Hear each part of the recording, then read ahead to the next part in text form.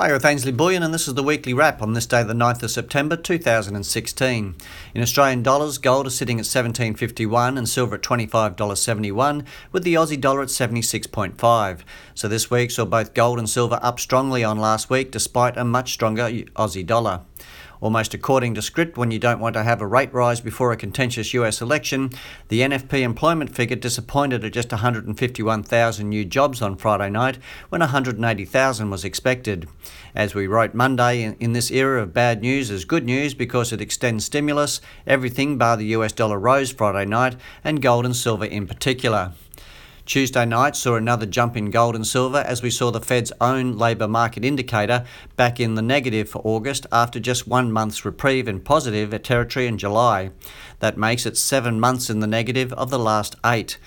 The night also saw the latest services PMI print a 6-month low and almost contractionary 50.9, leading market to state that the data points to an annualised GDP growth rate of just 1%.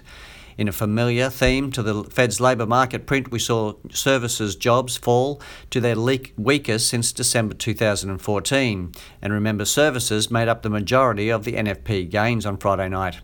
Even worse, the ISM services print just 51.4, its lowest in over 6.5 years, described as disastrous in headlines, and yet again the early warning number of new orders sank to their lowest in 2.5 years. To top off a bad night, we then saw multiple polls putting Trump in the lead, no doubt adding wind beneath gold and silver's wings. In an otherwise quiet week of economic news, last night we saw ECB meet and then surprise the market with no extension of QE nor further lowering of their already negative interest rates. It appeared from the language that even though they revised their forecast for inflation down to just 0.2% from 1.1% a year ago, they are reluctant to act before they see what the US Fed does this month. As we reported earlier in the week, 80% of polled economists thought they would extend QE somehow. Our daily news today discusses their dilemma. Still in Europe, and there is another bailout standoff between Greece and the EU refusing to release more funds, as Greece has so far only implemented 2 of the 15 economic reforms it was meant to, as a condition of more rescue funding. Critically, Greece has delayed privatising state assets, a key element of the package.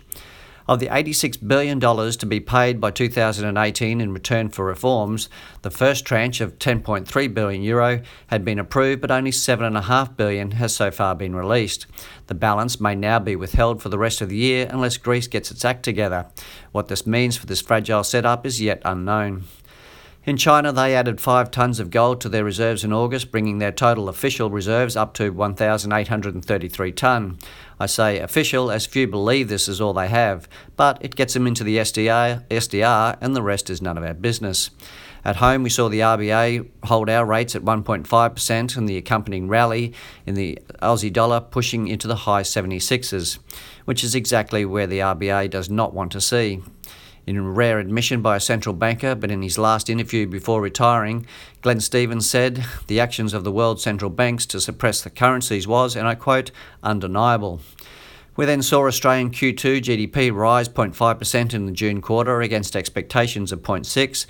That takes our headline GDP growth to what looks like a solid 3.3% over the year, the fastest pace of annual growth in over 4 years. Sounds awesome, huh?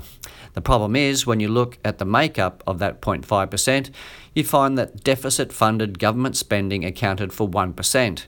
If your maths isn't great, that means the rest subtracted 0.5%. So, just as we wrote about yesterday, debt funded our growth. Make no mistake, this Ponzi scheme will ultimately end. We'll catch you next week, and remember, balance your wealth in an unbalanced world.